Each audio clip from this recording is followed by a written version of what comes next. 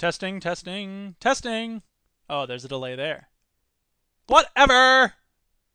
All right.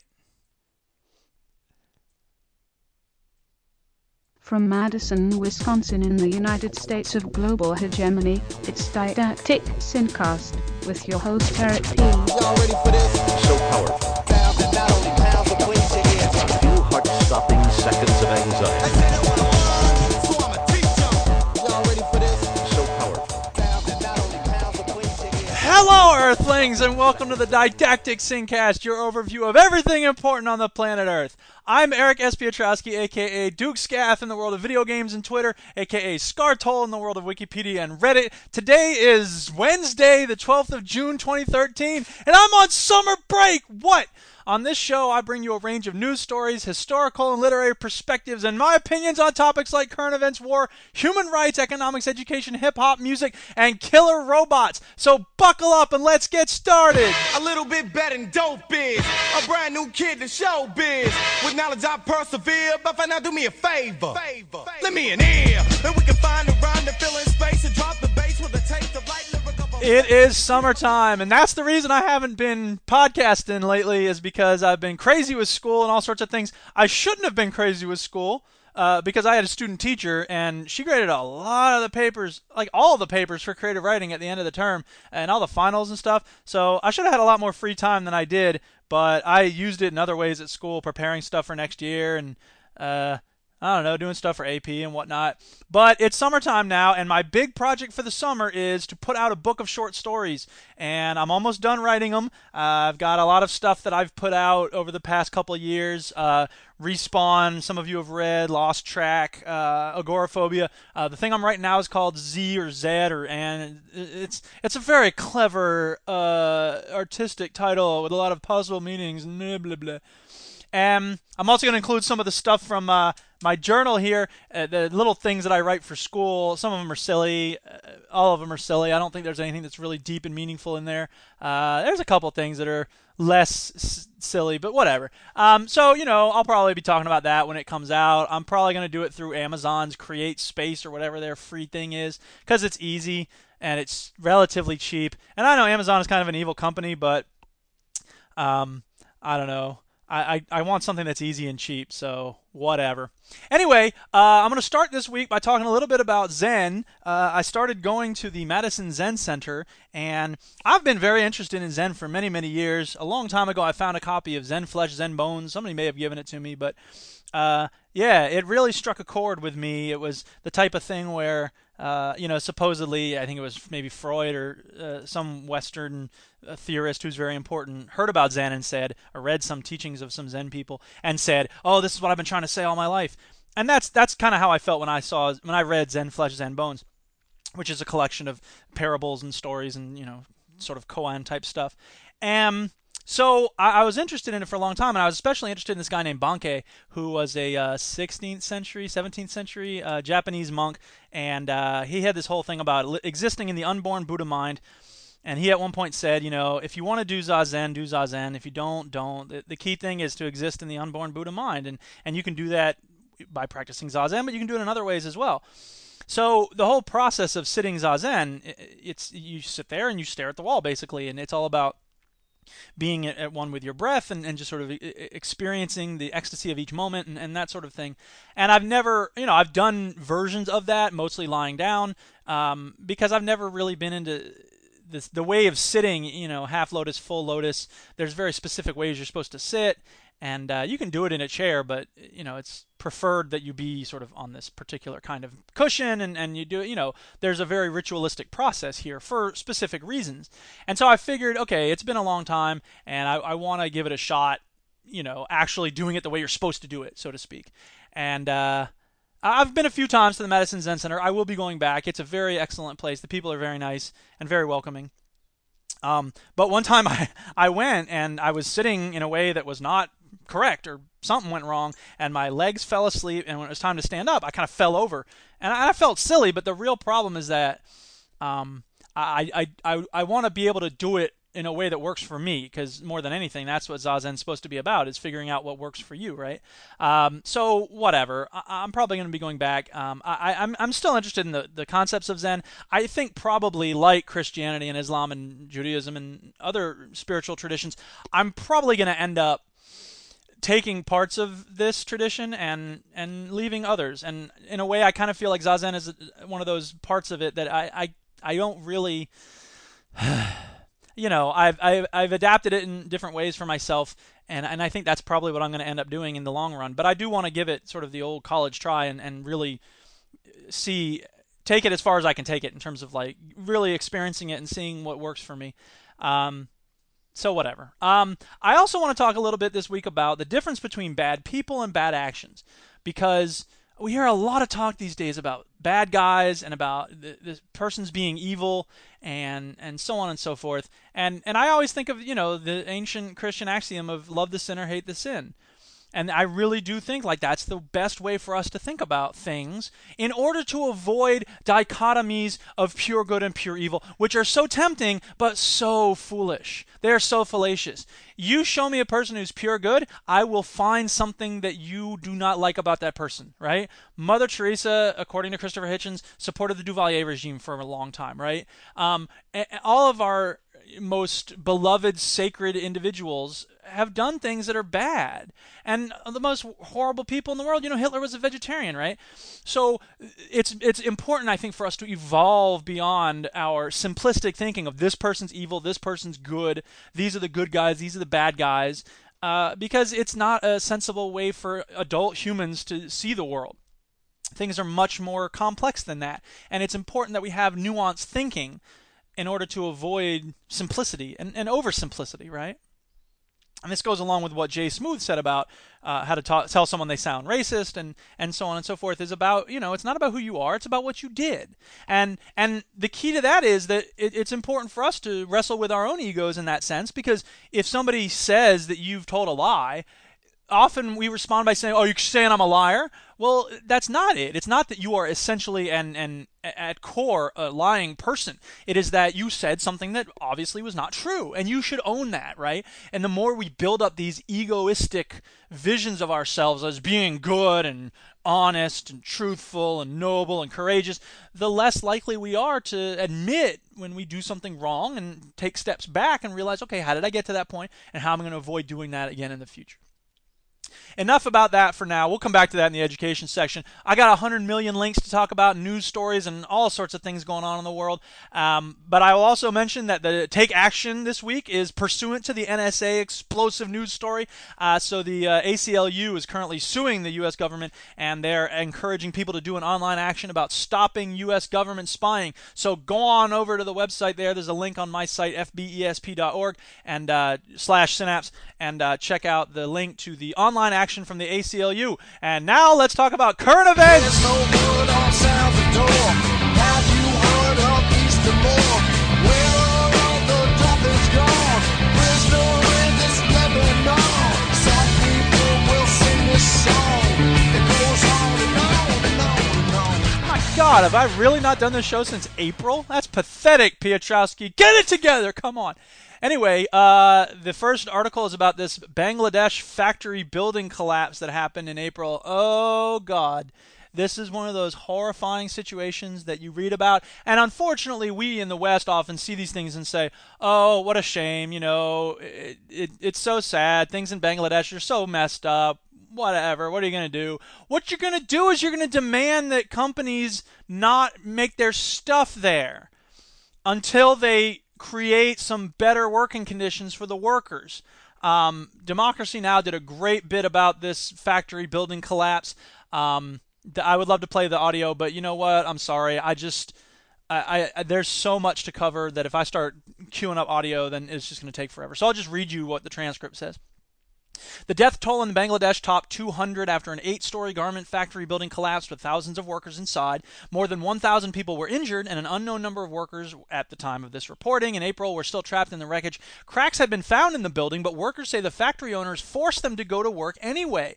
Protests broke out in the Bangladeshi capital of Dhaka today as angry workers blocked key highways, marched on several factories, and rallied outside the headquarters of Bangladesh's main manufacturers group. The disaster comes exactly 5 months after a massive fire killed at least 112 garment workers at Bangladesh's Tazreen factory, which made clothing sold by Walmart, among other companies.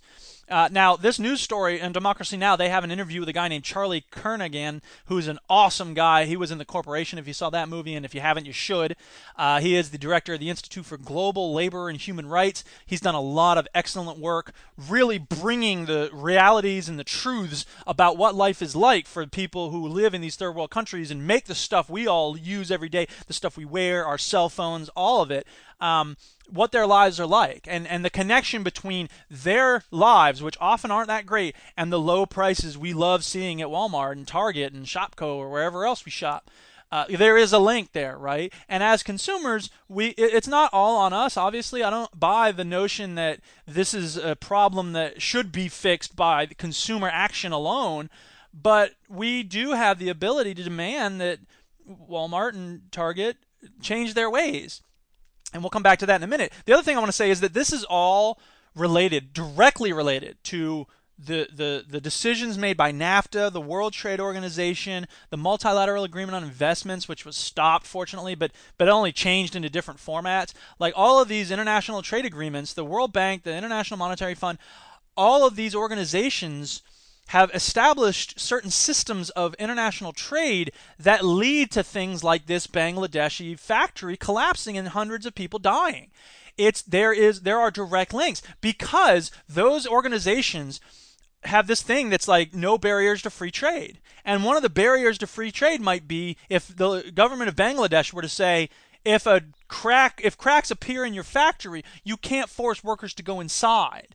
Or, other like minimal protections for workers. Any minimum wage that the WTO doesn't like could be seen as a barrier to free trade. This notion that there should be no barriers to free trade, this orthodoxy that markets are the thing to worship over everything, leads to us worshiping markets over human rights. And it will lead to people dying in factories for as long as we refuse to challenge that notion that the WTO, the International Monetary Fund, the World Bank, NAFTA, all these other agreements, and there's other smaller versions of NAFTA with other parts of the world that the United States does, and Europe and other places. Those agreements establish a system of doing things that it's a race to the bottom. The countries who have the fewest barriers to free trade in the form of environmental protections or minimum wages or whatever, they're going to get the most business. And that is a system that is insupportable in terms of our environment, our ability to sustain ourselves as a species in the long term, but it's also unsustainable in terms of human beings living a decent life as we see. So anyway, Charlie Kernaghan said, Bangladesh now is the second largest garment exporter in the world right after China. As a matter of fact, the Chinese government factories are moving to Bangladesh because of the low wages, 14 cents an hour up to about 24 cents an hour. The workers are hardworking. They work 14 hours a day. They'll work often 7 days a week. Bangladesh is sacrificing all of these young women who are just being brutalized, starvation wages. There is no right to organize in Bangladesh. There are no unions with collective contracts. Every time the workers try, like Kalpona mentioned, another guest on the show, every time the workers try to organize, they're beaten. They bring in gang members. They threaten them. Something has to change. But, according to Fox News, nothing needs to change. No, wait, this isn't from Fox News. This is from Slate. This is a thing by some guy named Iglesias. What's his name? Here, I'm looking it up on the thing. Calm down, everybody. This is from Slate's Money Box, a blog about business and economics. Matthew Iglesias. Who is this guy? There's no bio about him. He's a guy who wrote a thing for stuff. So he had a piece that said, different places have different safety rules, and that's okay. Safety rules that are appropriate for the United States would be unnecessarily immiserating in much poorer Bangladesh. Rules that are appropriate in Bangladesh would be far too flimsy for the richer and more risk-averse United States. What could be clearer than that? Duh! Look, poor people love working in dangerous conditions, and that's okay. We should be okay with that. Somehow, I doubt Mr. Iglesias would be happy working in a Bangladeshi factory. I don't think he'd want his kids working in that factory, but it's okay for other people to work in those conditions, right, Mr. Y? Shut up. Now, fortunately, the owner of the factory in Bangladesh has been arrested. This is an article from The Guardian, and it says, Mohammed Sohail Rana, a leader of the ruling Awami League's Youth Front, was arrested on Sunday by the elite Rapid Action Battalion in the Bangladesh border town of Benapole. Dhaka District Police Chief Habibur Rahman told Reuters. Police had put border authorities on alert and arrested his wife in an attempt to bring him out of hiding.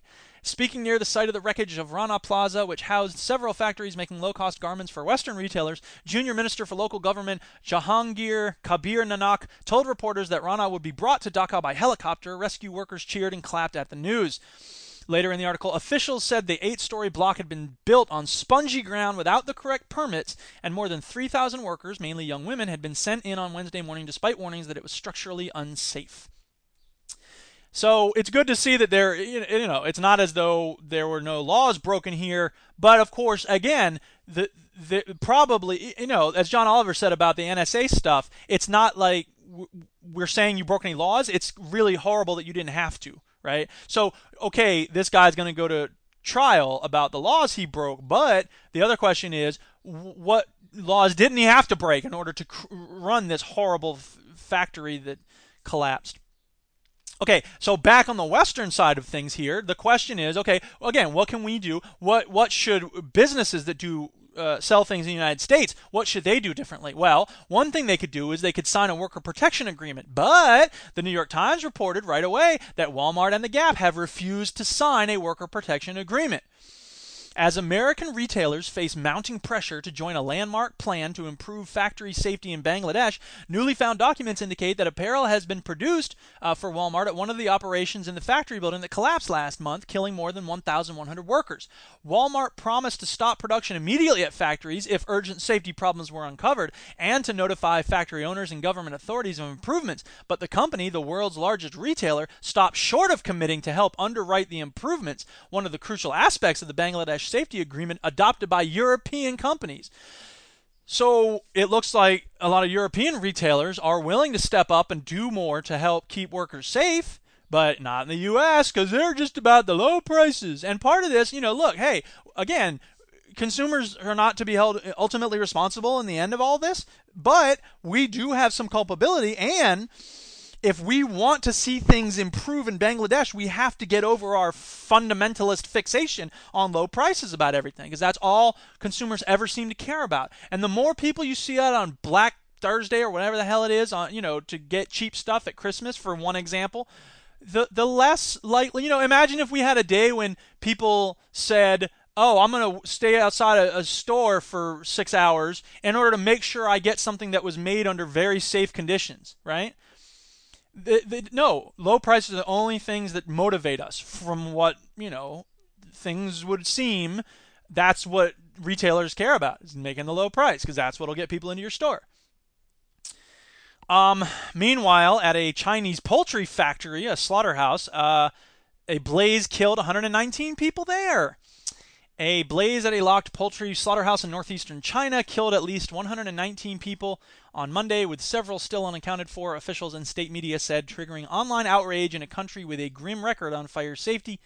The fire broke out just after dawn near Dehui in Jilin province. The provincial government said it sent more than 500 firefighters and more than 270 doctors and nurses to the scene, evacuating 3,000 nearby residents as a precaution. Hong Kong's Phoenix Television cited family members as saying the doors were always kept locked during working hours, during which workers were forbidden to leave, and that the slaughterhouse never carried out fire drills. Back in the U.S., there was an explosion at a Texas fertilizer company. I think I reported on this in the last SynCast, so I don't need to talk about this again. But there was a news story that came out of Reuters about Texas fertilizer company did not heed disclosure rules before the blast. The fertilizer plant that exploded on Wednesday, obliterating part of a small Texas town and killing at least 14 people, had last year been storing 1,350 times the amount of ammonium nitrate that would normally trigger safety oversight by the U.S. Department of Homeland Security. Yet a person familiar with DHS operations said the company that owns the plant, West Fertilizer, did not tell the agency about the potentially explosive fertilizer as it is required to do, leaving one of the principal regulators of ammonium nitrate, which can also be used in bomb making, unaware of any danger there. Now, this seems like the type of thing where, why don't we just revoke their corporate charter? They lied. They failed to disclose important information 1,350 times the amount of ammonium nitrate you're supposed to report. But they didn't tell the Department of Homeland Security about it. So, again, is anyone going to jail? Bangladesh has a better record of arresting negligent and criminal business owners than we do. Of course, they do things differently in Texas. I get it. But that just seems like someone should go to jail, and maybe that company should be shut down and their assets sold to someone else who could do the job obeying the law and not blowing up half a Texas town. What do we need all that ammonium nitrate for? Well, funny you should ask that, because there was another article from grist.org headlined, "Fracking drives potentially explosive demand for potentially explosive ammonia factories." The U.S. could soon be home to a lot more ammonia factories, not a comforting thought after a deadly explosion at an ammonia fertilizer plant in Texas on Wednesday evening. You can blame the fracking boom.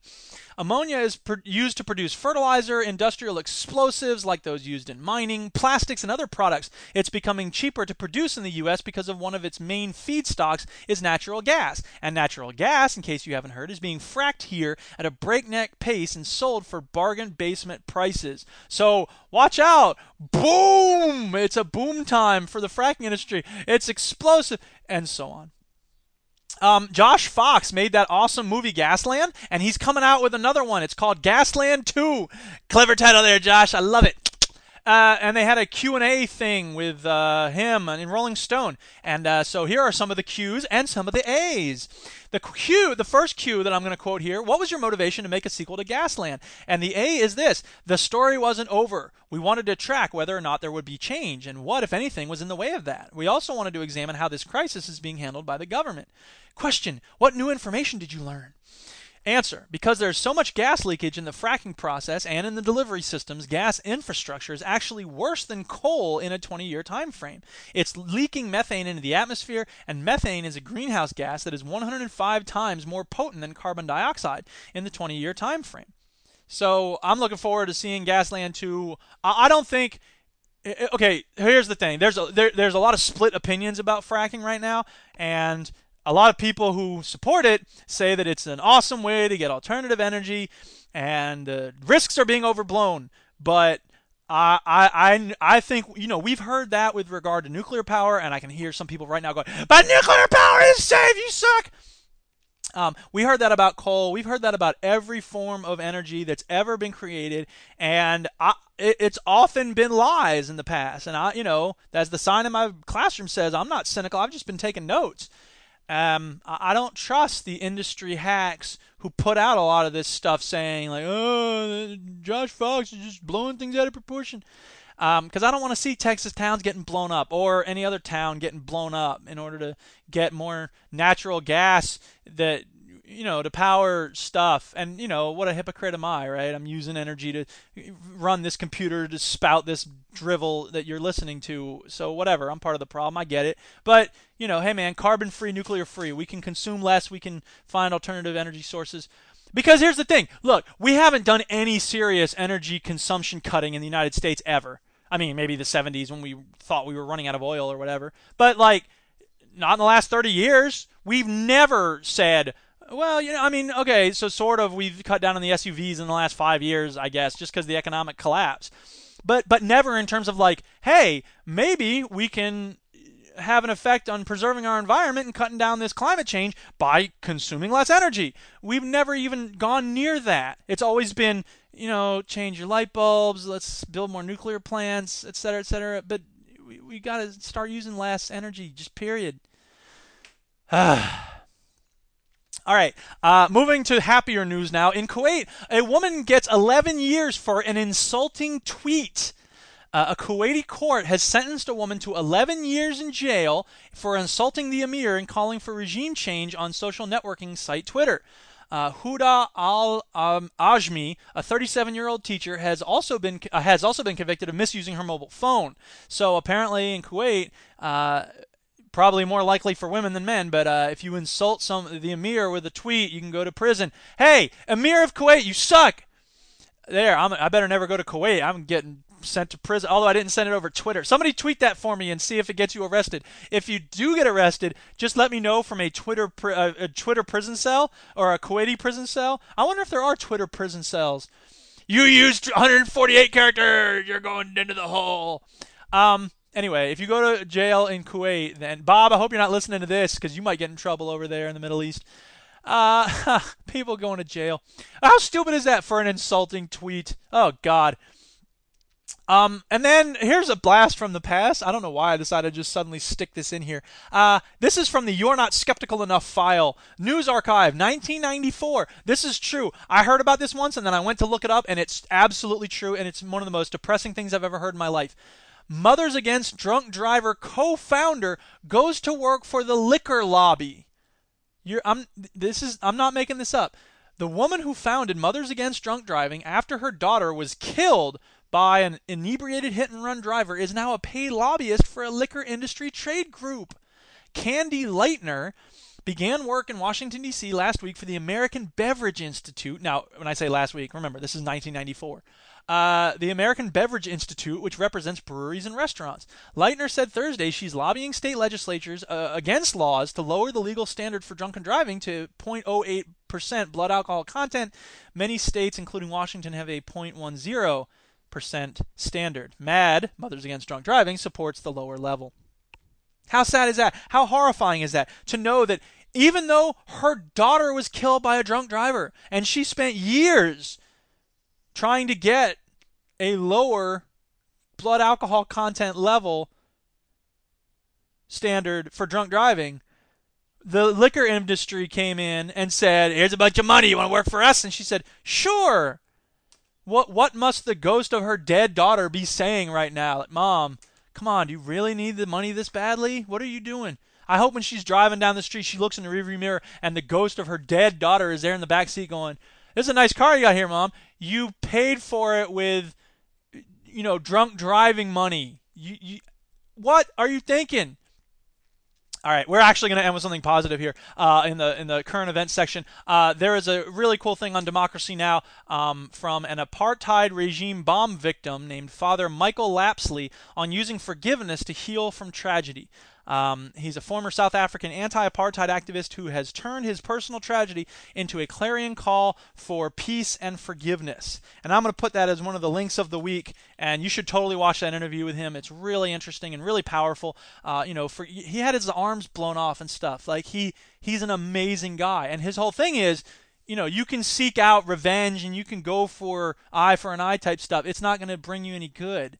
The legacy of South Africa's Peace and Reconciliation Council, the Commission, the power of the people of East Timor to move on through their tragedy, it just shows us this revenge thing, this constant, like, we got to bomb people. After the Boston bombings, people talking about, let's attack Chechnya or whatever. Like, it's not gonna save you, right? So we should listen to this guy and learn from his advice and experience on how forgiveness gets us closer to healing and better lives, and et cetera, and et cetera. Let's talk about economics.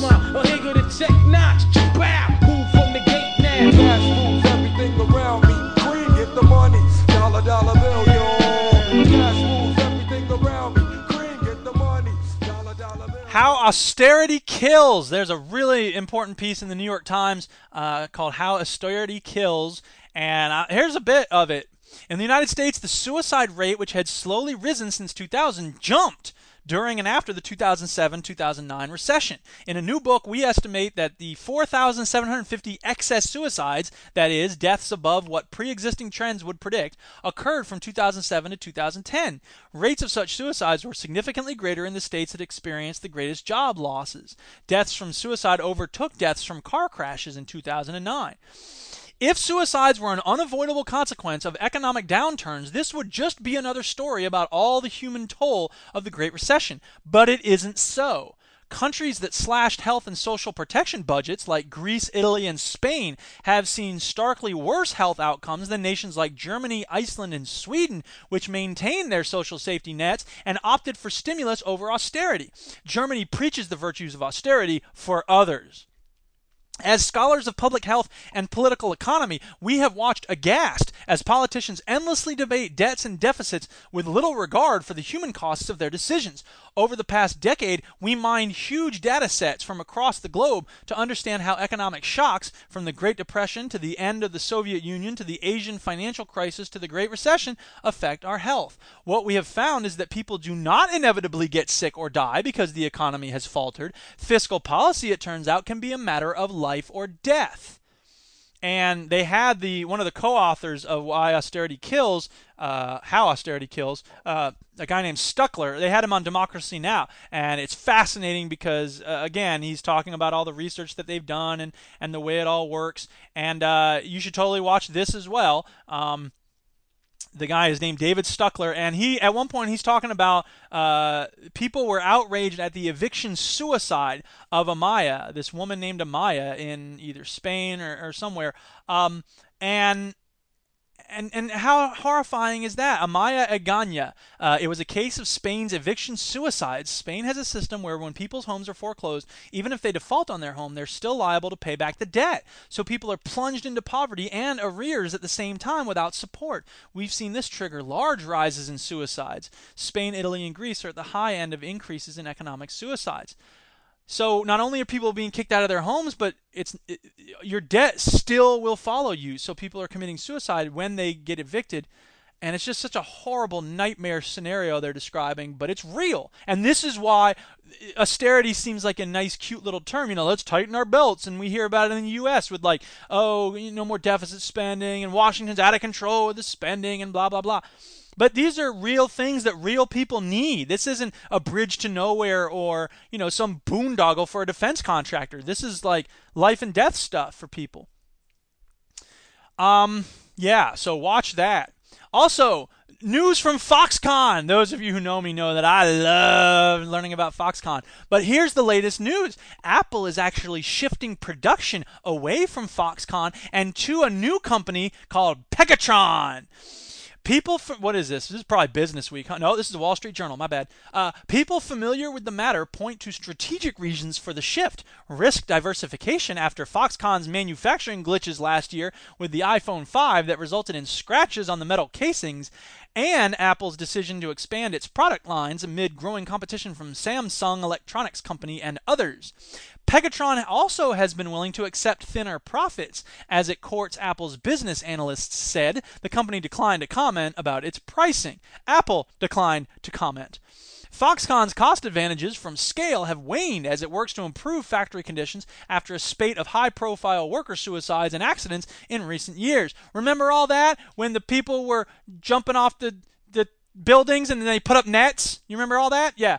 Well, that's made it harder for Foxconn to make profits. So and to give cost advantages to Apple. We have to spend all this money on nets so people don't jump off the buildings. So we can only give you $100 billion in profits, not $105 billion like you used to get, Apple.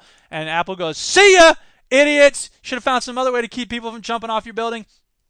The article goes on to say, although Pegatron briefly caught the public eye in 2011 due to a factory explosion that injured dozens of workers, the smaller company has largely escaped the laser-like spotlight that has forced Foxconn to increase wages and make changes to its labor practices. First of all, really? They've increased wages and they've made changes to their labor practices? Because that's news to me. I haven't heard about that from SATCOM. I've heard that there's a bunch of whitewashing that's been going on and a minor increase in wages. It ain't like Acorn Project's going to move into mansions. Thank you, the coup. But laser-like spotlight? Hey, guess what? Pegatron, you're not getting away from me. And doesn't that sound like the villain in a Transformers cartoon? Oh no, it's Pegatron! I pay my workers even less than Foxconn! Oh no, he's turning into a building without nets! Take that, you evil Autobots! We're not evil, you're the evil one. Oh yes, because in Transformers land, we always admit that we are evil! You also stand around laughing about nothing for a long time. That's all 80s cartoons! The Pope says we got to get rid of this cult of money. The more I hear about this Pope, the more I like him. Now, don't get me wrong. I know I assume what people have told me is true, that he's a crazy social conservative and that he's, retrograde on every issue that, matters to women and gays and abuse and incest victims and whatever. But he talks out about the poor. Pope Francis issued a strong call for world financial reform on Thursday, and this is from the Times of Malta. If you can't trust the Times of Malta, who can you trust? Pope Francis was condemning a heartless dictatorship of the economy. Amen, dude. And saying the economic crisis has made life worse for millions in rich and poor countries. Quote, "We have created new idols. The worship of the golden calf of old has found a new and heartless image in the cult of money and the dictatorship of an economy which is faceless and lacking any true humane goal. Pegatron and the cult of money." Business Week. Oh, okay, so there was a high-frequency trading thing that happened because Twitter said that the White House got bombed because the AP got hacked, and there was a fake tweet that went out about the White House getting bombed. Wall Street tanked and then quickly recovered. And a lot of people said, oh, this shows that high-frequency trading adds liquidity because they look how fast they recovered and blah, blah, blah. That's probably not actually connected to liquidity. I don't need economics PhDs emailing me, stop saying liquidity. But dark pools, which I'm slowly making my way through, they were talking about the illusion of liquidity again in the part I'm reading now. So what? Anyway, the question is, how many high-frequency trading firms actually use Twitter to trade? And it's from Business Week. Though it will be months before we know exactly what happened, the consensus is that a handful of trading algorithms responded to the fake tweet by selling a broad range of stocks, bonds, and commodities. As message traffic spiked and prices started declining, high-frequency trading firms started backing out of the market just as they did during the May 2010 flash crash. As a result, liquidity dried up. Hey, it is related to liquidity. Since there were suddenly relatively few buy orders to match against all those sell orders flooding the market, the dip picked up speed. Within 2 minutes, the Dow was down 140 points. The S&P 500 index had lost nearly 1%, and an estimated $200 billion in U.S. stock market value had vanished. As word spread that the tweet was fake, prices quickly stabilized. A chart of the day's trading shows a deep, narrow trench carved in the middle, a stab wound almost. One of the most common ways financial firms plug these data streams into their models is through middleman firms such as RavenPack, which aggregates news from thousands of sources. So these robots are not just responding to news items, they're responding to aggregates of news items. So it's robots telling robots about what's going on in the world, and then other robots buying and selling stock based on what those other robots heard about the robots that were telling them about the news.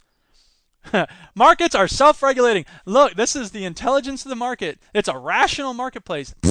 Each day, RavenPack's systems put out anywhere from 20,000 to 50,000 quote-unquote clean messages culled from corporate news wires and professional news sources.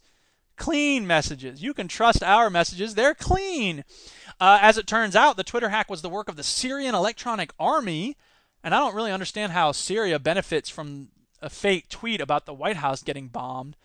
On Tuesday, the Syrian Electronic Army claimed credit for hacking the Associated Press's verified Twitter account, which it used to issue a short-lived but potentially disastrous tweet, falsely reporting 2 explosions at the White House and injury to the president.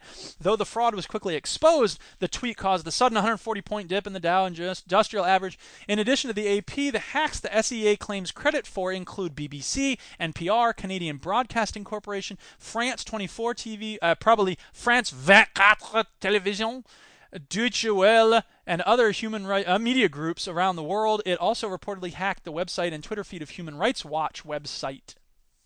Now, Business Week had a very interesting article recently about high-frequency trading called How the Robots Lost, High-Frequency Trading's Rise and Fall. Now, I would point out that the end of the article doesn't actually suggest that high-frequency trading has fallen so much as it has changed and evolved. We'll get to that.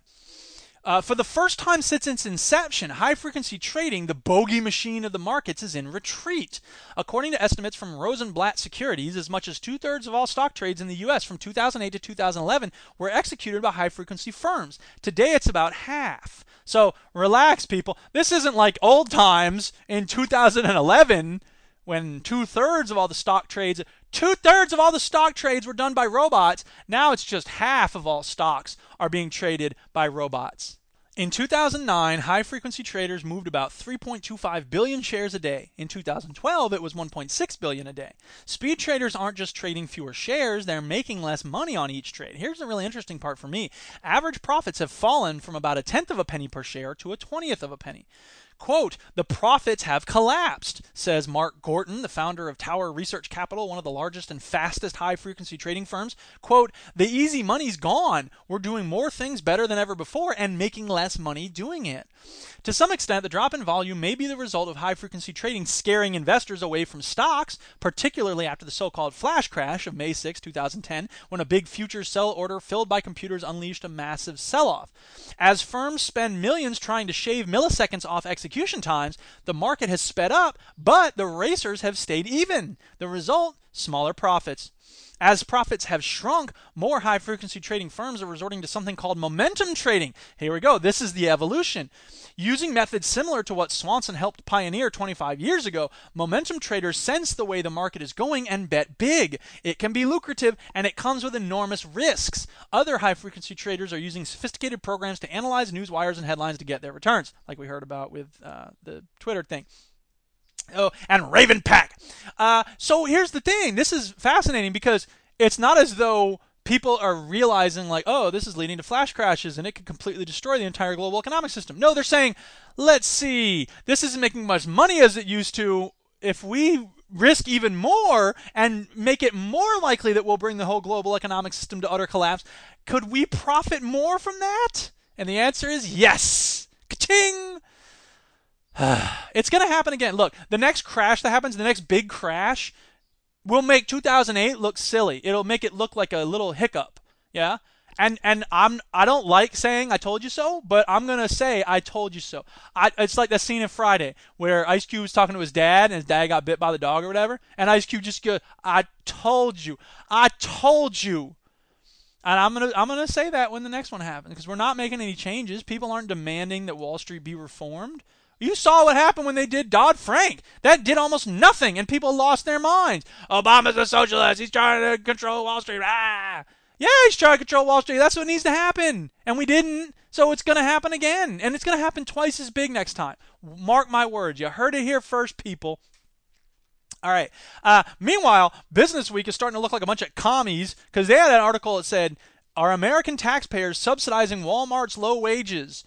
The Democratic staff of the, and I love how they point out it was the Democratic staff. Look, we're not playing partisan politics. We recognize there's all Democrats doing this. The staff of the U.S. House Committee on Education and the Workforce has released a report with the damning title, The Low Wage Drag on Our Economy, Walmart's Low Wages and Their Effect on Taxpayers and Economic Growth. There's a PDF file available on my website because I got it from Business Week, and you can check it out at fbsp.org/synapse. The report begins, quote, while employers like Walmart seek to reap significant profits through the depression of labor costs, the social costs of this low-wage strategy are externalized. There's that word, externalized. Have you heard of that? It's a very important term. What it means is businesses take all the profits and any risks that they come across, they just make other people pay those risks or pay those costs.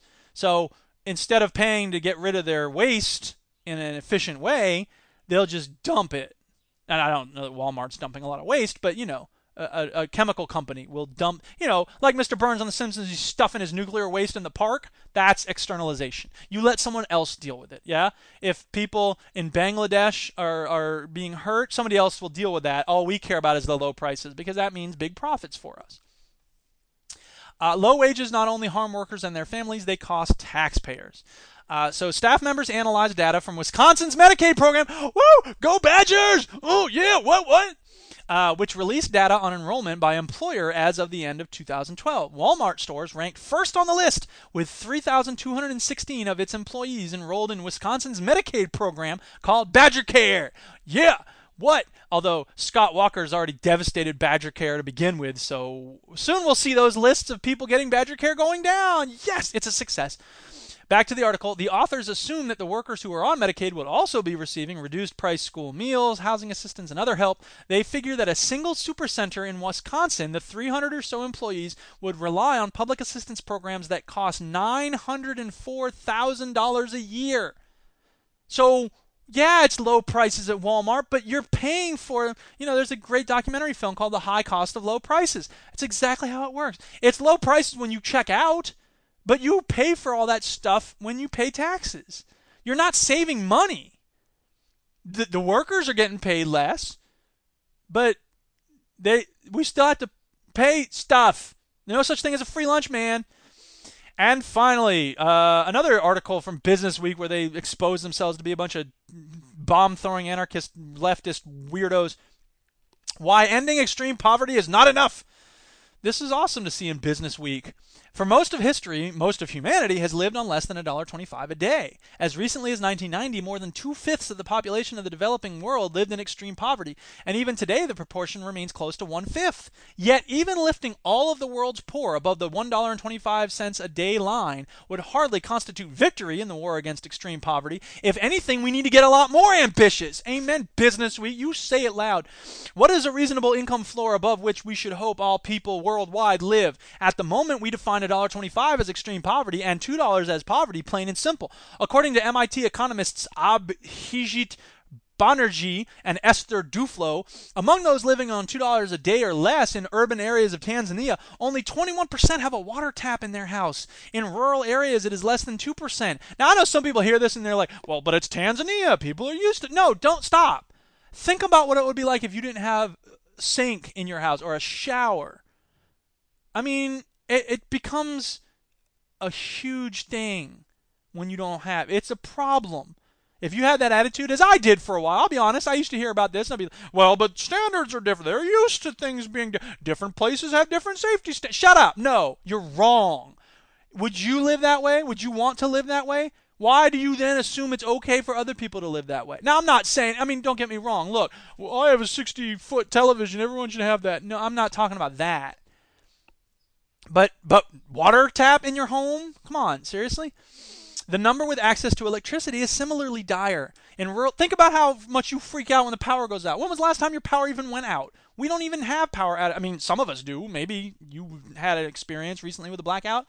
It's been years since I've had to deal with a blackout.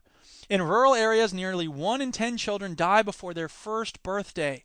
Most from easily preventable diseases. $2 is not nearly enough to ensure the basics of the good life. The global median income is around $3 to $4 a day. Despite the fact that 50% of the population of the planet lives on less than that today, that's still an insufficient floor. Why? In part because it's less than the cost of a venti caramel frappuccino at Starbucks, and it seems wrong that most of the planet would subsist for a day on what many happily throw away on a caffeinated milkshake. More significantly, the level of expenditure still doesn't guarantee people a quality of life we should all deserve. Freaking men. Business Week.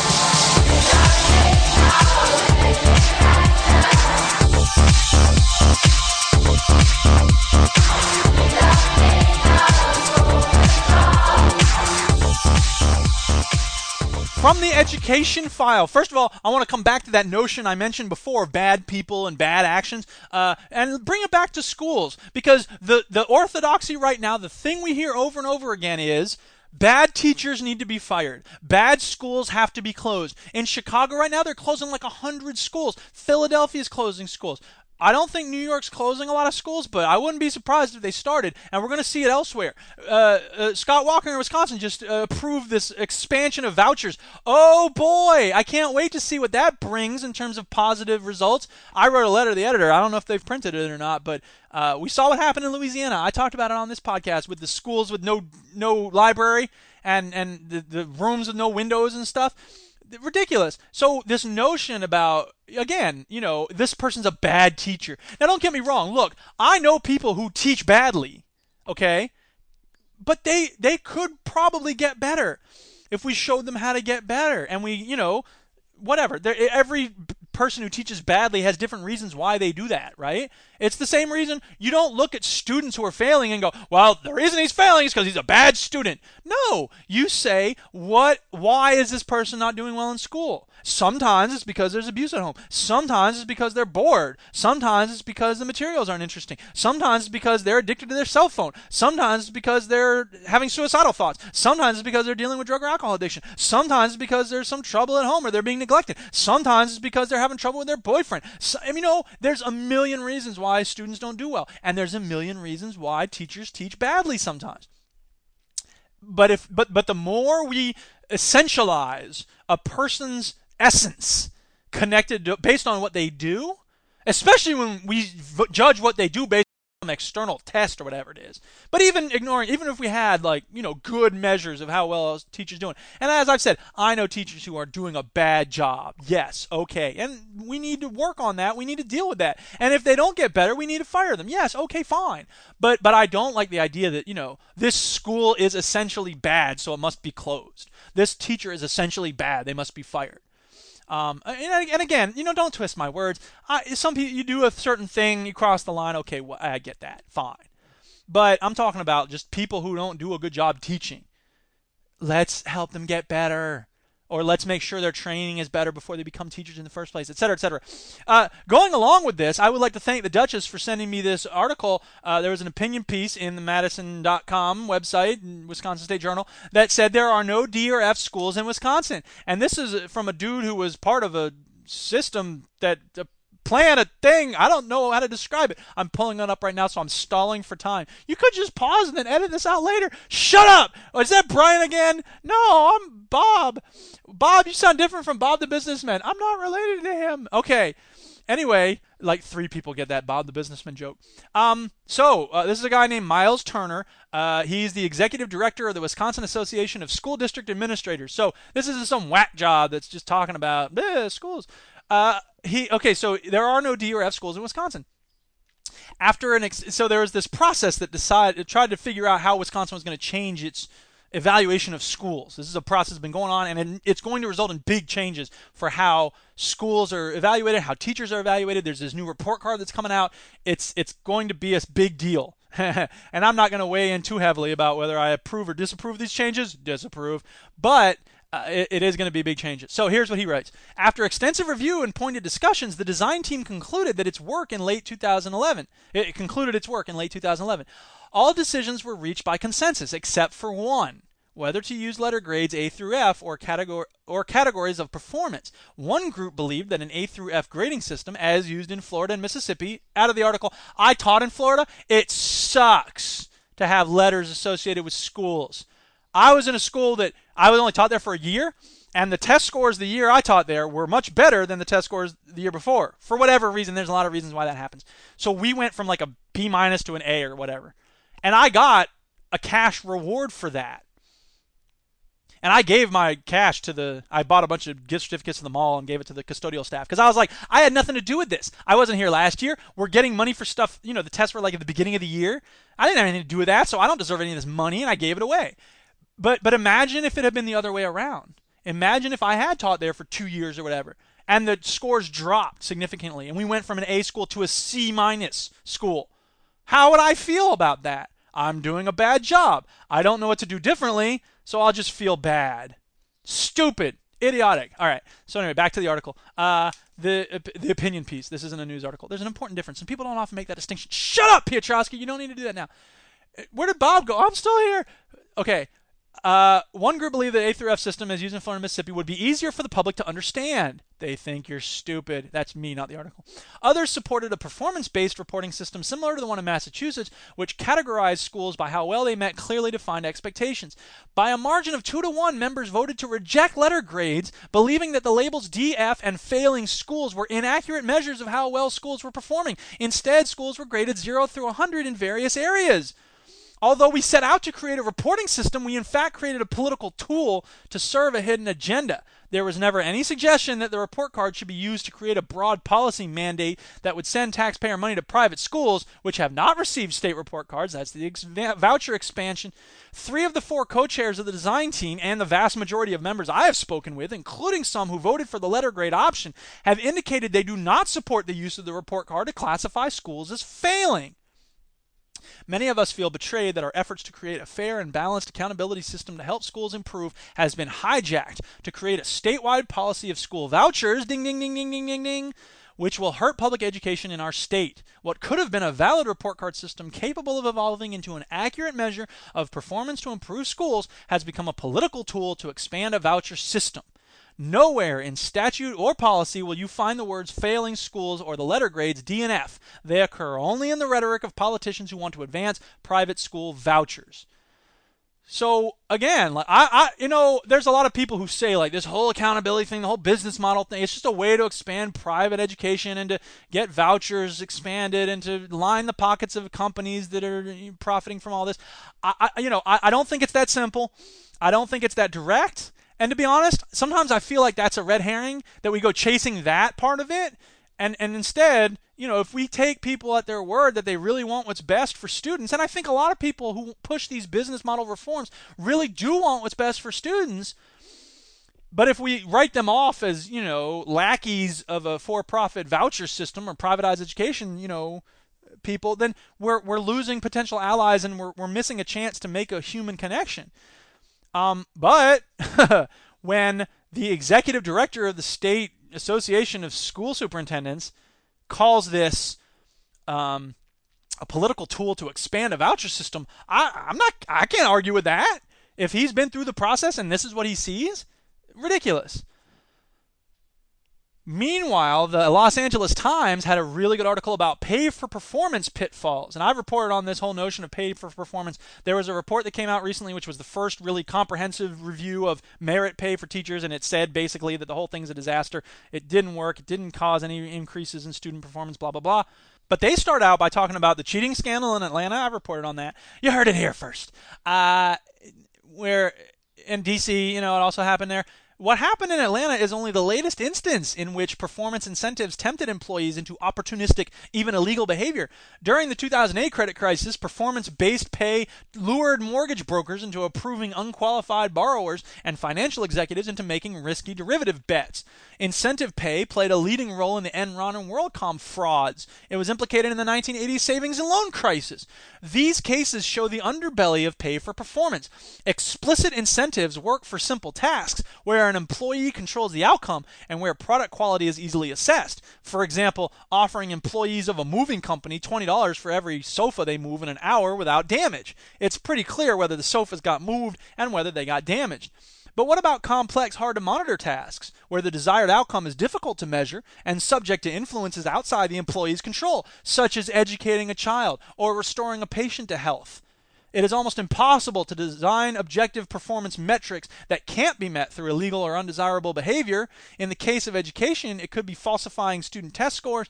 In the case of healthcare, it could be controlling blood pressure through medications that make patients feel sick instead of persuading patients to exercise.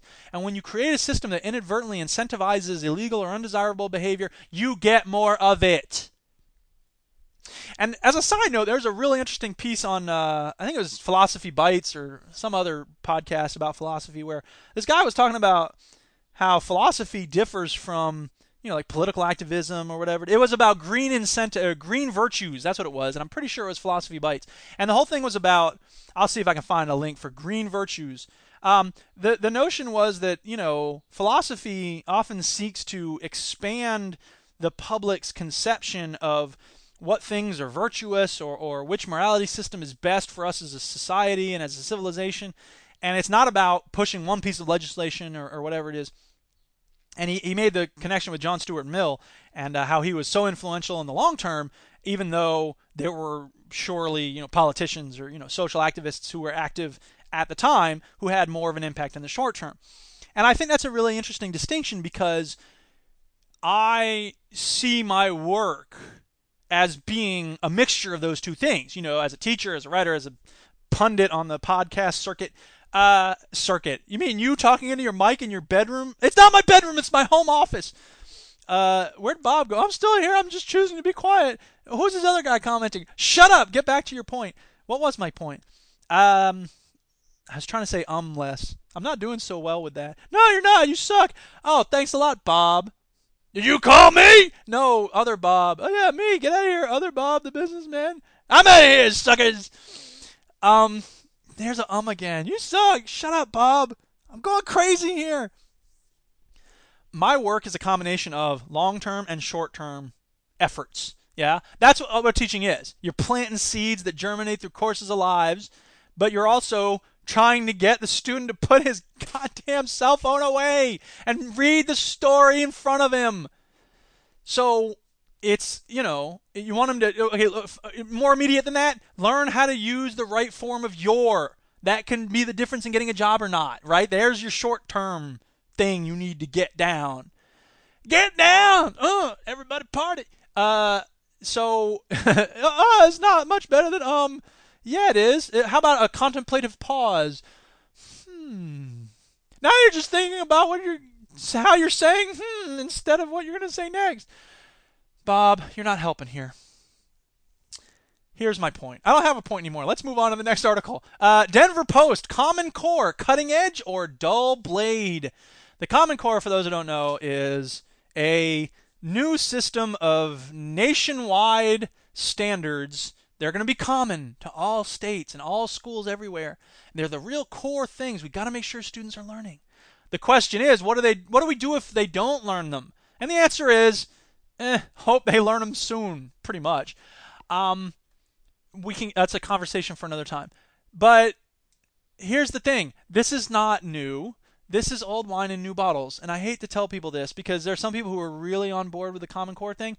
And, look, I don't want to be a cantankerous curmudgeon who sees something new coming down the pike of education reform and immediately just says, that's new, I don't like it. Or it's different, I have to do more work, I don't like it. I do want to get involved in change that will be beneficial for students.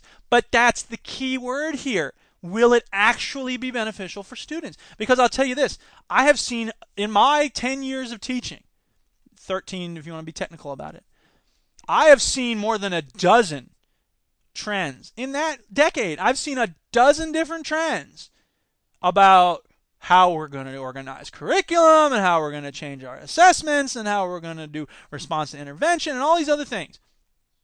And to be honest, I don't really think I relate to my students very differently than I used to 10 years ago. I mean, obviously I've grown and evolved as a teacher and as a person, so I've found better ways to connect to young people, yes. But the structural changes haven't really resulted in a remarkable increase in achievement from low-achieving students, any significant motivational increases. We make progress, but again, it's about planting those seeds. And the question about how you help a kid do better has to start with why the kid isn't doing well. And as I said earlier, there's a million reasons why students don't do well. And I wrote a piece about this called How Do Students Get Better? And you have to start with the individual student. What's wrong? Why aren't you doing well right now? But that rarely, if ever, gets asked of the student. Instead, teachers fret endlessly about what we're doing wrong. And sometimes we are doing things wrong. Don't get me wrong. I'm not trying to get teachers off the hook here. But I feel like I've said the same thing a million times. So I'm going to move back to this article. Denver Post. Here we go. As pertains to reading, one might assume that more can only be a good thing. As a college English instructor, I can attest it's not necessarily so. And a move toward task-based, utilitarian reading that crowds out literature, biography, and young fiction is the worst thing Colorado could bequeath to generations to come. In 1978, Larry Mikulecki of University of Indiana Bloomington introduced the term illiteracy to describe the condition of being able to read but not wanting to. For any number of reasons, studies show that it describes about half of Americans. Not illiterate, but illiterate. Mikulecki warned even then that so-called back-to-basics movements that hammered on reading as a utilitarian skill rather than one that would inspire and elevate would result in many people who thought of reading as a chore and who avoided it out of high school. Amen. That's exactly what we're seeing now. Half my students, at least, probably 2/3, are in that exact same boat. I'm shocked when students say, I love reading. I'm like, really? Awesome. The school system did not crush your love of reading. Sweet. And how do you get someone to love reading again? I mean, seriously, I think I've been able to help students by showing them the right books. But what else you can't put that on a standardized test. That doesn't show up in your annual, yearly progress. That's not part of the Common Core. Show kids the right book. What's my goal, professional development goal for next year? Show more kids the right books. What? No, that's not okay as a goal. That's exactly what I see too often in my own class. This is back in the article now. I see too often in my own classroom. The high school graduate so hammered by school accountability and state-imposed emphasis on reading that instead of curling up with a good book after graduation, he or she will run from it. Out of the article, I would add that we can't ignore, as I often see ignored, the carnival of distraction as embodied by cell phones and video games and instant messaging and Facebook and all that. I mean, don't get me wrong. It's not like you can't live in that carnival. I play video games all the time. I love Facebook and stuff. But I also read books. And we, it's a balancing act. And a lot of students aren't bothering with balancing. They're just saying to hell with books. And the carnival is part of it. The carnival of distraction is a big part of it. I think it is. And it's nothing new. Well, Plato said we shouldn't read poetry because it'll excite the emotions too much. But, we have to talk about that at least. Anyway, one of the pathologies of school reform is the quest to treat education as training, the fashioning of square pegs for the square holes of set out by industry. I think the of is extraneous there. No question, careers and tangible rewards should always be in the picture. Ultimately, however, true education is a pursuit whose ultimate rewards are intangible and intrinsic, and as far from testable as is a simile. A smile. That makes a lot more sense. Similes are totally testable. What are you talking about? That's half of a test is similes. No, as far from testable as a smile is. Okay. Also, thanks to the Duchess for telling me about a Washington Post article about Tea Party groups are rallying against the Common Core. Ooh, politics makes for some strange bedfellows. I'm in bed with the Tea Party? What? Tea Party groups over the past few weeks have suddenly and successfully pressured Republican governors to reassess their support for a rare bipartisan initiative backed by President Obama to overhaul the nation's public schools. Activists have donned matching T-shirts and packed buses bound for state legislative hearing rooms in Harrisburg, Pennsylvania, grilled Georgia education officials at a local Republican Party breakfast, and deluged Michigan lawmakers with phone calls urging opposition to the Common Core state standards. How about that?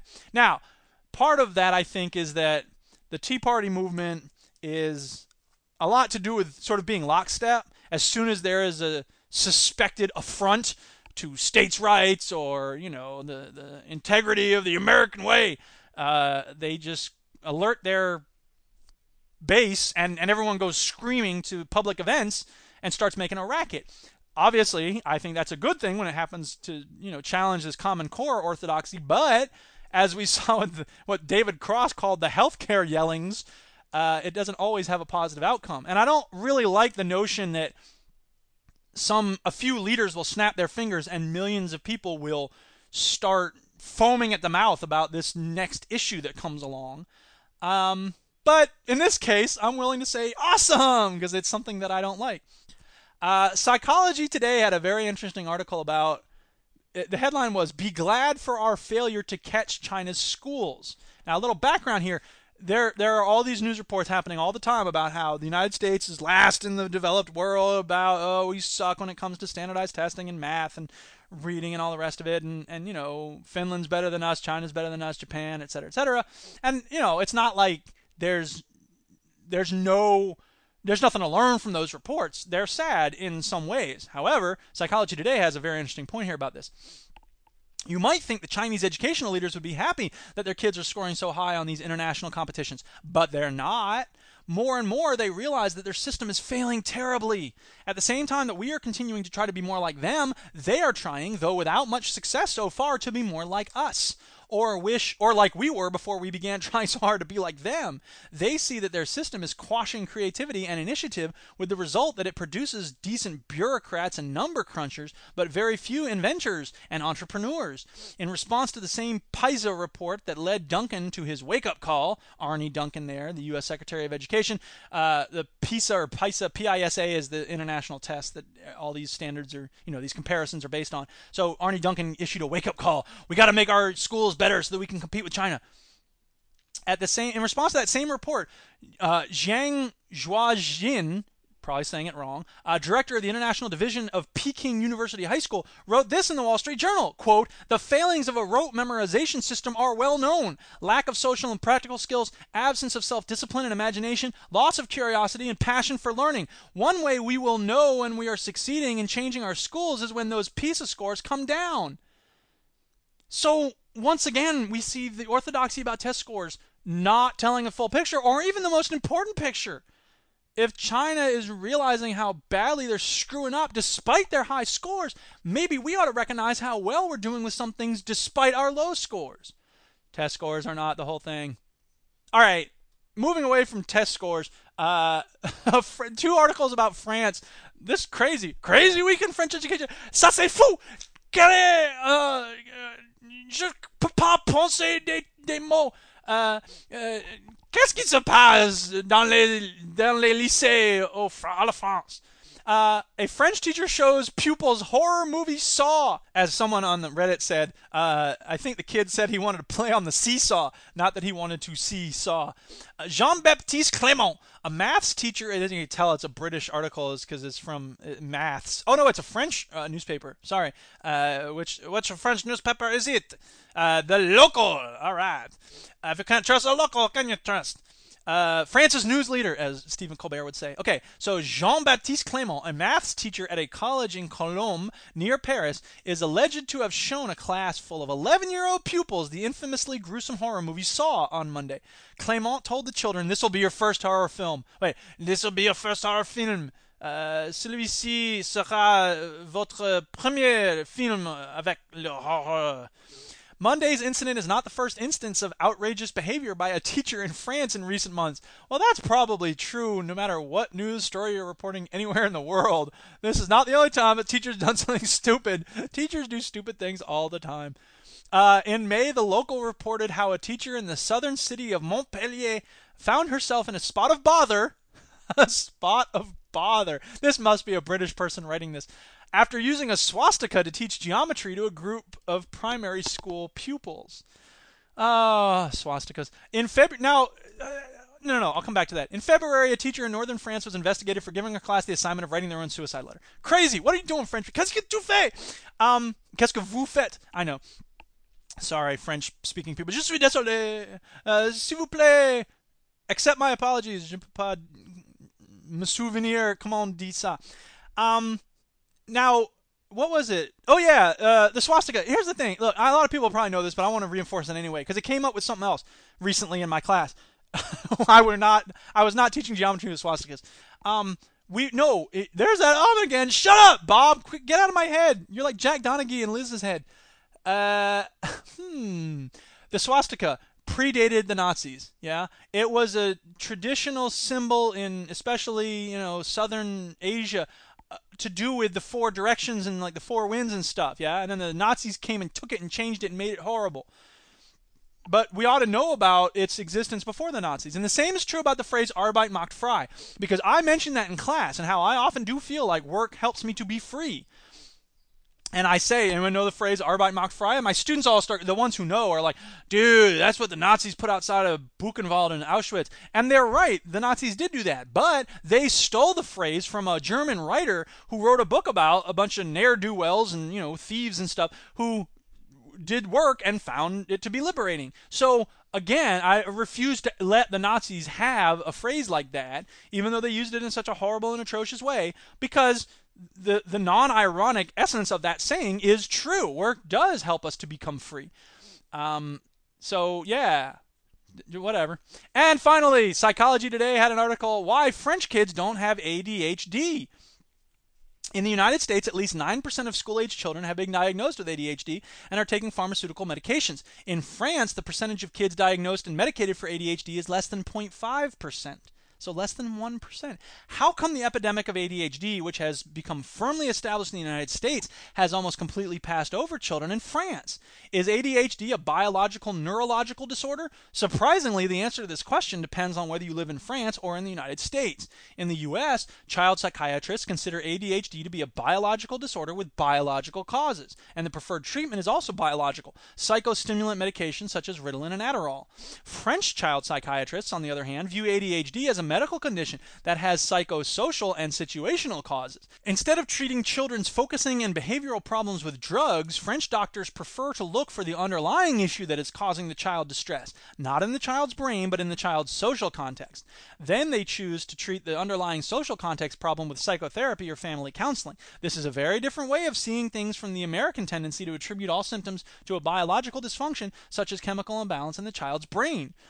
French child psychiatrists don't use the DSM-4 to diagnose problems. To the extent that French clinicians are successful at finding and repairing what has gone awry in the child's social context, fewer children qualify for the ADHD diagnosis. Moreover, the definition of ADHD is not as broad as in the American system, which in my view tends to pathologize much of what is normal childhood behavior. The DSM specifically does not consider underlying causes. It thus leads clinicians to give the ADHD diagnosis to a much larger number of symptomatic children, while also encouraging them to treat those children with pharmaceuticals.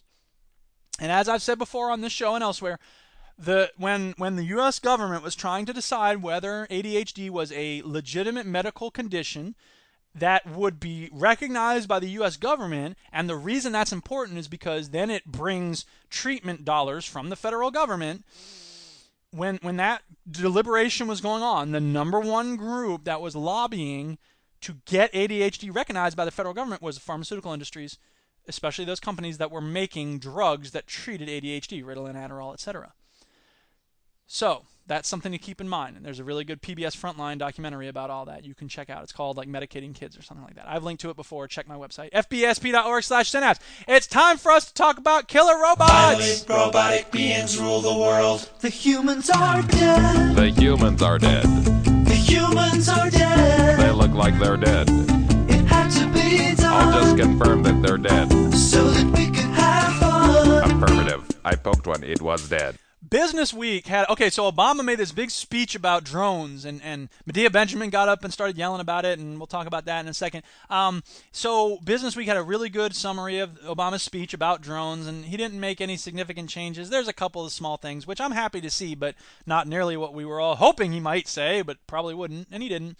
While calling the U.S. drone campaign justified and legal, Obama said he was tightening the rules governing who can be targeted in the strikes by unmanned aircraft. The U.S. military, instead of the Central Intelligence Agency, will be the lead authority for drone strikes, administration officials said. Obama said he will work with Congress on how to add scrutiny to a largely secret program. Human rights activists who are challenging the legality of drone strikes and calling for the closing of Guantanamo reacted with qualified praise. Obama should have acted sooner, they said, and too many details remain secret or have yet to be decided. And as they always say, the devil's in the details, right? Business Week had a really good article. Oh, that was Business. Yeah, Business Week also had a really good map called The Drone War, a comprehensive map of lethal U.S. attacks. And it has it's interactive, and you can click on things, and it's really interesting and enlightening. It has parts of Yemen where there have been drone strikes, parts of Pakistan, Somalia, zooming in, the number of attacks, the number of people killed, etc., really informative. Just good numbers. I don't know if they distinguish between innocent civilians and enemy combatants, but as we know, the U.S. government has said that if you're anywhere near an enemy combatant, you're no longer an innocent civilian, so that takes care of that problem. That's me slapping my hands as if to clean them off from dust or what have you. Medea Benjamin was on Democracy Now! Talking about why she disrupted Obama's speech. And again, ideally, I would pull audio from the actual show, but that takes more time, and I'm already into 80 minutes now, and I've got so many other things I'm doing. I'm trying to write a book here, people. Get off my back! But it sounds so much better. Shut up, Bob! Medea Benjamin said, President Obama said that I wasn't listening to him. I was hanging on every single word, and I really expected to hear some major policy changes, and I didn't know whether I was going to speak up or not. Out of the article. Now, hang on a second. I'm sorry, Medea. I don't believe that. I mean, maybe you weren't going to speak up if he said the things you wanted him to say, but to say you were really expecting him to say some major policy changes, I'm skeptical. Anyway, that's a minor nitpick, I know. If he had said something like, to show my commitment to Guantanamo, next week we will start releasing those prisoners who have been cleared, or if he had said, we're taking drones out of the hands of the CIA immediately, or we're going to immediately say that signature strikes where people are killed on the basis of suspicious behavior will no longer be allowed, if he had said anything like that significant, I wouldn't have spoken up. So, okay, I mean, look, don't get me wrong. I agree that that's what he should have said. So why don't you just say that's what he should have said? And the reason I spoke up because he didn't say anything like that and whatever. Also, thanks to the Duchess for an article about UN report wants moratorium on killer robots. Killer robots that can attack targets without any human input, quote, should not have the power of life and death over human beings, a new draft UN report says. The report for the UN Human Rights Commission, posted online this week, deals with legal and philosophical issues involved in giving robots lethal powers over humans, echoing countless science fiction novels and films. I'm looking forward to the day when we can talk about killer robots without talking about, Predator, Terminator, and stuff. I mean, those movies are important, and I think RoboCop is a much more important film than either of those because of the philosophical and logistical issues. In the same way that I, Robot, the book, is actually an important thing for us to consider when we talk about, the 3 rules of robotics are actually really important for us to deal with as we make killer robots.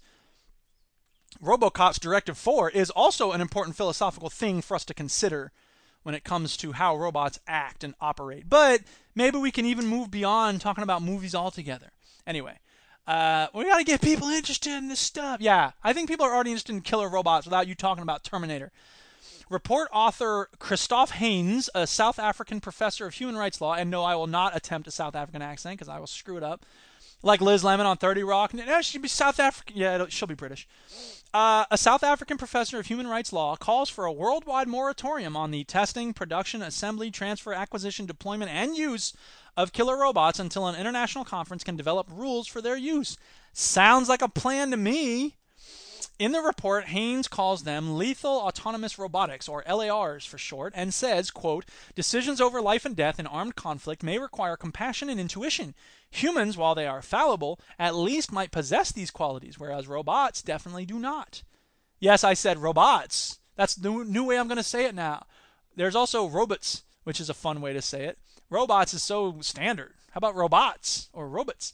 He notes the arguments of robot proponents that death-dealing autonomous weapons, quote, will not be susceptible to some of the human shortcomings that may undermine the protection of life. Typically, they would not act out of revenge, panic, anger, spite, prejudice, or fear. Moreover, unless specifically programmed to do so, robots would not cause intentional suffering on civilian populations, for example, through torture. Robots also do not rape.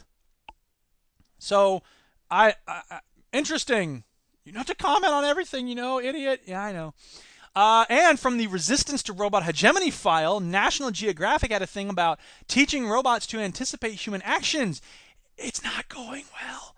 Robots are getting smarter, but they are still easily confused. Obviously, a robot wrote that headline. Know what freaks out a robot? Stuff like cluttered rooms and messy desks. Awesome. So this messy desk here I've got, it's messy because I'm trying to thwart robots. I thought you were going to call them robots. Shut up, Bob.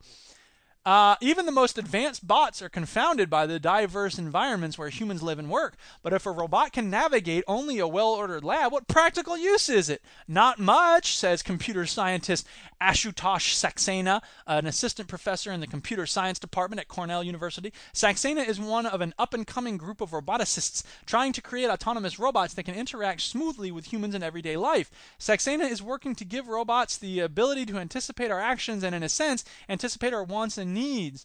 You need this, broccoli. No, I don't. Thank you, Bob the robot. Why is everything named Bob? Because Bob's a common name. I don't want to be called Bob. You want to name me something else. You're not trying to anticipate my wants and needs, Bob. You're trying to change my wants and needs. There's a thin line between the two. Yeah, well, I still don't want you trying to change my thoughts and wants and needs. Stop trying to change what I want. You're trying to do the same thing to me. Stop slapping me. Get off me. Ah, my neck. Thanks, Jason Guller, for there's a Simpsons food court at Universal Studios. It's got Moe's Tavern. There's a great slideshow here. I'll link to it. That's got to be one of the top 3 of the week. Link of the week. I'll put that in there. What's that beeping coming from outside? Anyway, Universal Studios, yeah, there's a Krusty Burger. Going through these photos here. Quickie Mart, yeah. They sell Duff beer, quote unquote. It's probably soda. Moe's Bar, Moe's Cabin. Suddenly the slideshow stopped for no reason. They sell Flaming Moe's, probably not actually Flaming Moe's. Krusty Burger, Squishies at the Super Quickie Mart, etc., etc., Luigi's. There's cool stuff. Thank you, Jason. That's really cool. Next time we're in Florida, we're going to have to go to that. More good news. Modeling scouts target anorexia patients. How sick is this? A Stockholm treatment center for eating disorders says talent scouts from modeling agencies had approached their patients outside the clinic, hoping to recruit them. Quote, they were outside the building and waited for the girls to go out for a walk, the director of the public institution, Anna Maria Afsandeberg, told Swedish news agency TT without naming the agencies. One of those contacted was in a wheelchair because she was so skinny, Afsandeberg said. Oh, God. Meanwhile, Business Week reported on the Tumblr bucket. Yahoo needs to make cash off it. That's right. Yahoo bought Tumblr, and the question is, how are you going to make money off of this? And I'm always endlessly amused whenever a tech company buys another tech company, and the first thing they have to figure out is, all right, how do we make money off of this thing? Because a lot of tech companies don't make any money for like 5-10 years that they start up. And then it becomes, okay, how do you make money off it? And usually, when you try to make money off it, you kill the thing. So YouTube has not been killed yet by Google, and I don't think it's going to be killed anytime soon. But tell me those ads aren't annoying. Tell me those ads don't suck. Tell me you're not staring at that timer for when it changes into skip ad. Seriously, it can't. I mean, maybe they're being effective, and I mean, we still see them, so I guess they are. Anyway, whatever. Who cares? That's what Jen Kirkman does when she's trying to get back on topic, and I love it because it's amusing. You can't just do everything Jen Kirkman does. Shut up, Bob. Yahoo has purchased Tumblr at a particularly difficult time in the life cycle of a web startup. The users are there, creating and reading posts, asking the company for nothing except reliable server performance. And by the way, I am one of those people, the Cinestream. Check it out, cinestream.tumblr.com. And nothing in the way of major changes. Now it falls to Yahoo to figure out how to turn that traffic into revenue, a problem that continues to bedevil pretty much every popular social media property on the web. And I would point out that Yahoo has not done a great job in recent years being relevant, because those ads about Yahoo, those were like the last thing Yahoo ever did that anybody noticed. So far as I can tell, nobody uses Yahoo Mail. You see someone with a Yahoo email account, you're like, really? Yahoo? Idiot. Now, and that's just stupid. It doesn't make any sense to be contemptuous of someone because they have a Yahoo email account compared to a Gmail account. I mean, I like Gmail. I think it's a better interface than Yahoo, but it's not really all that different. We just have this attitude of, we're all hipsters when it comes to email account. Like, oh, you have a Yahoo account? Really? Please. Anyway, much of what appeals to Tumblr, I don't know if you can tell, but there's black helicopters circling my home because I'm bringing the real. The man can't handle it. Much of what appeals to Tumblr's audience might be hard to sell ads against, said Alan Weiner. Alan. An analyst at Gartner. He says that Yahoo's task will be to break up Tumblr into different buckets of content. Buckets of content. How about that? Focusing on what it can sell ads against and letting the other stuff live on without interference or revenue. Quote, there's a bucket that will have no monetary value. None, he said. End quote. That's my bucket. The Cinestream is in the bucket that has no monetary value. Now, you know what's funny? I say that, but I just had this long talk with John Broad about, oh, everything is, you're going to make money off of what you help to remix or whatever. And I'm just like, that's weird to me. And it may be the wave of the future. I don't know. I can't tell where this stuff's going. Nobody can, and neither can anyone else, I would contend to you. It may be the case that that's the model for the future. Like, I contributed to this meme. I deserve a fraction of a penny. But you can't tell me for sure that's going to happen. It's an interesting idea, and I'm open to discussing it, but I'm always very skeptical of futurists of any stripe. All right, here's something from the good news file. This is not our last story. Don't worry, there's something even better from the last story. Reading literature makes us smarter and nicer. Duh. But it's good to have the research to back this up, right? Raymond Marr, a psychologist at York University in Canada, and Keith Oatley, a professor emeritus of cognitive psychology at the University of Toronto, reported in studies published in 2006 and 2009 that individuals who often read fiction appear to be better able to understand other people, empathize with them, and view the world from their perspective. This link persisted even after the researchers factored in the possibility that more empathetic individuals might choose to read more novels. A 2010 study by Marr found a similar result in young children. The more stories they had read to them, the keener their theory of mind or mental model of other people's intentions.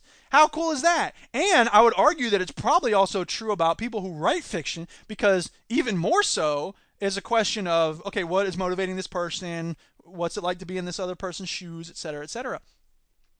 And finally, now that we're an hour and a half in, I'm sorry for the long show, and anyone who's turned off or annoyed by the length of the show, I don't know what to tell you. I hope it's worthwhile. I just sort of stuff things into this Google Docs doc whenever I find an interesting news article, and the only thing I think that would make people really annoyed and not want to listen, aside from my annoying voice, is hearing me prattle on about how sorry I am that the show is going on so long, because that's not good radio. Nobody cares. If you're listening, you're listening. If not, please tell me why you're not. But if you're listening this far, you probably aren't. Shut up, Piotrowski. Come on, get back to work. You sound like the squeaky voiced teen from The Simpsons now. And finally, from the BBC, urgent need to remove space debris. There is now so much debris in orbit that the space environment is close to a cascade of collisions that would make space extremely hazardous, a major international meeting has concluded. Its summary position stated there was an urgent need, quote-unquote, urgent need, to start pulling redundant objects out of the sky.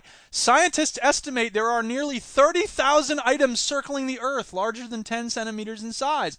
The Darmstadt meeting was presented with an array of concepts that included the use of nets, harpoons, tentacles, ion thrusters, and lasers. Lasers! Nets, harpoons, tentacles, ion thrusters, and lasers. And lasers. Nets, harpoons, tentacles. I want to know how you're going to use tentacles to get stuff out of the sky. All right, time for hip-hop. Let's talk. We need to talk about Sir Mix-a-Lot, because everybody knows Sir Mix-a-Lot from his song about the buttocks, as Bender says on Futurama. I thought you liked to sit in your apartment listening to music about the buttocks.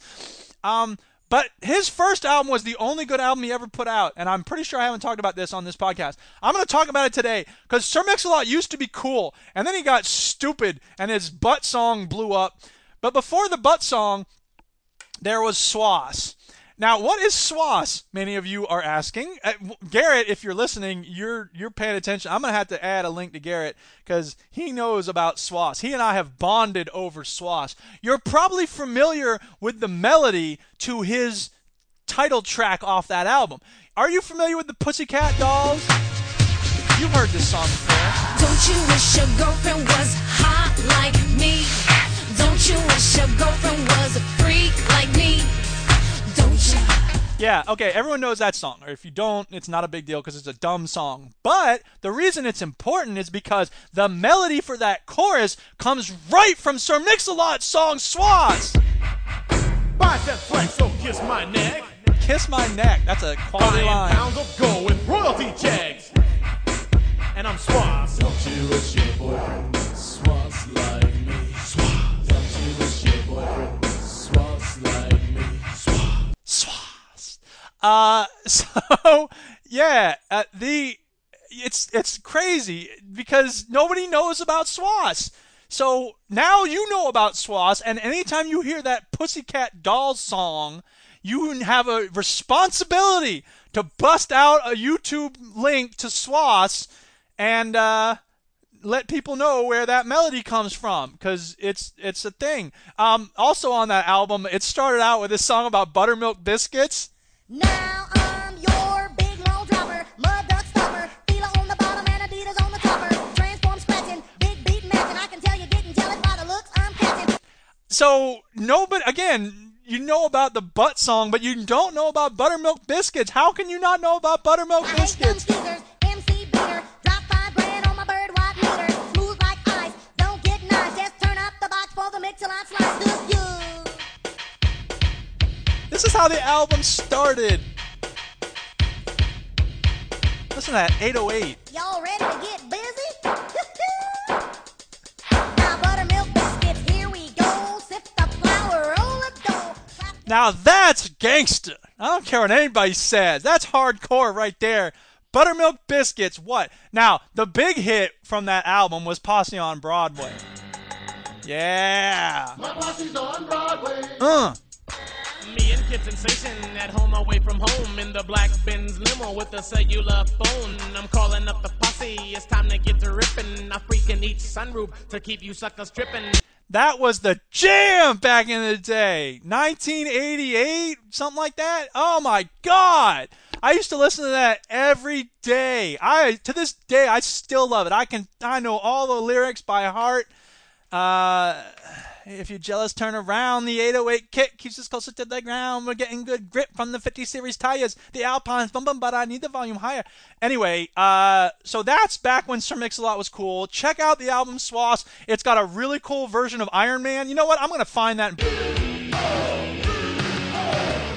You can strike a match in my hand, too black to tan. Head metal rhythm from a one-man band. Bust my knuckles in a junkyard scuffle. Whipping adversaries with a brass belt buckle. Yeah. There's also a dumb song called Bremolo, which we'll just pretend like that song never got made. But Rippin' is fun because it uses the Alouette melody. I'll play that too. I'm going to play the whole album Swass right now. No, I'm not. 24K strap on my truck. Got a big gold rope, cold laying on my neck. Got my freak in my arm, cold kicking on said. Never get ill because I'm too damn fast. Got a funky Trans Am with a dual exhaust. T-Town is live, but Seattle is my home hood. Ornament is gold because I don't like chrome. That's ripping.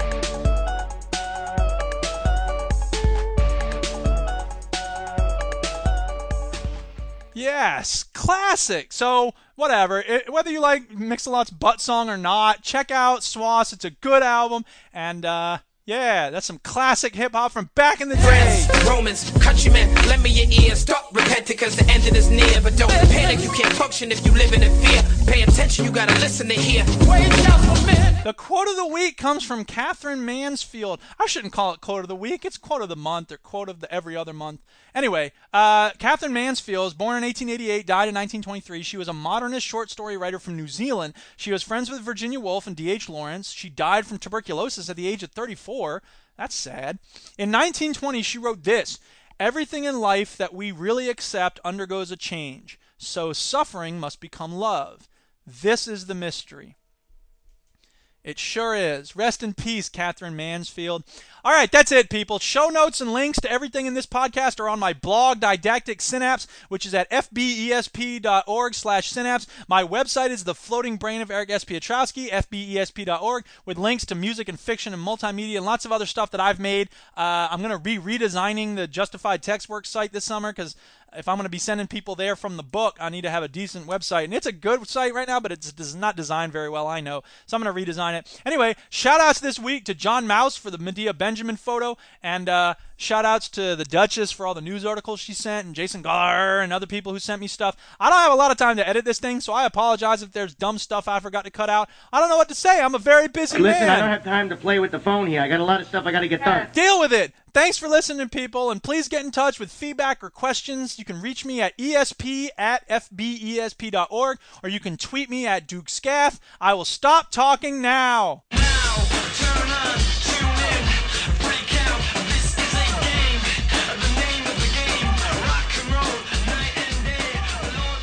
Didactic SynCast is a production of the Floating Brain of Eric S. Piotrowski, which is solely responsible for its content. This program is a joint venture of Ribonucleic Records and Garrison Multimedia. Our show is made possible by a grant from the Fargus Foundation. Some restrictions may apply. See SOAR for details. Fight the power. So powerful. Man. All right, I got to go get my car, and I got to call some people and do some stuff. I should eat lunch.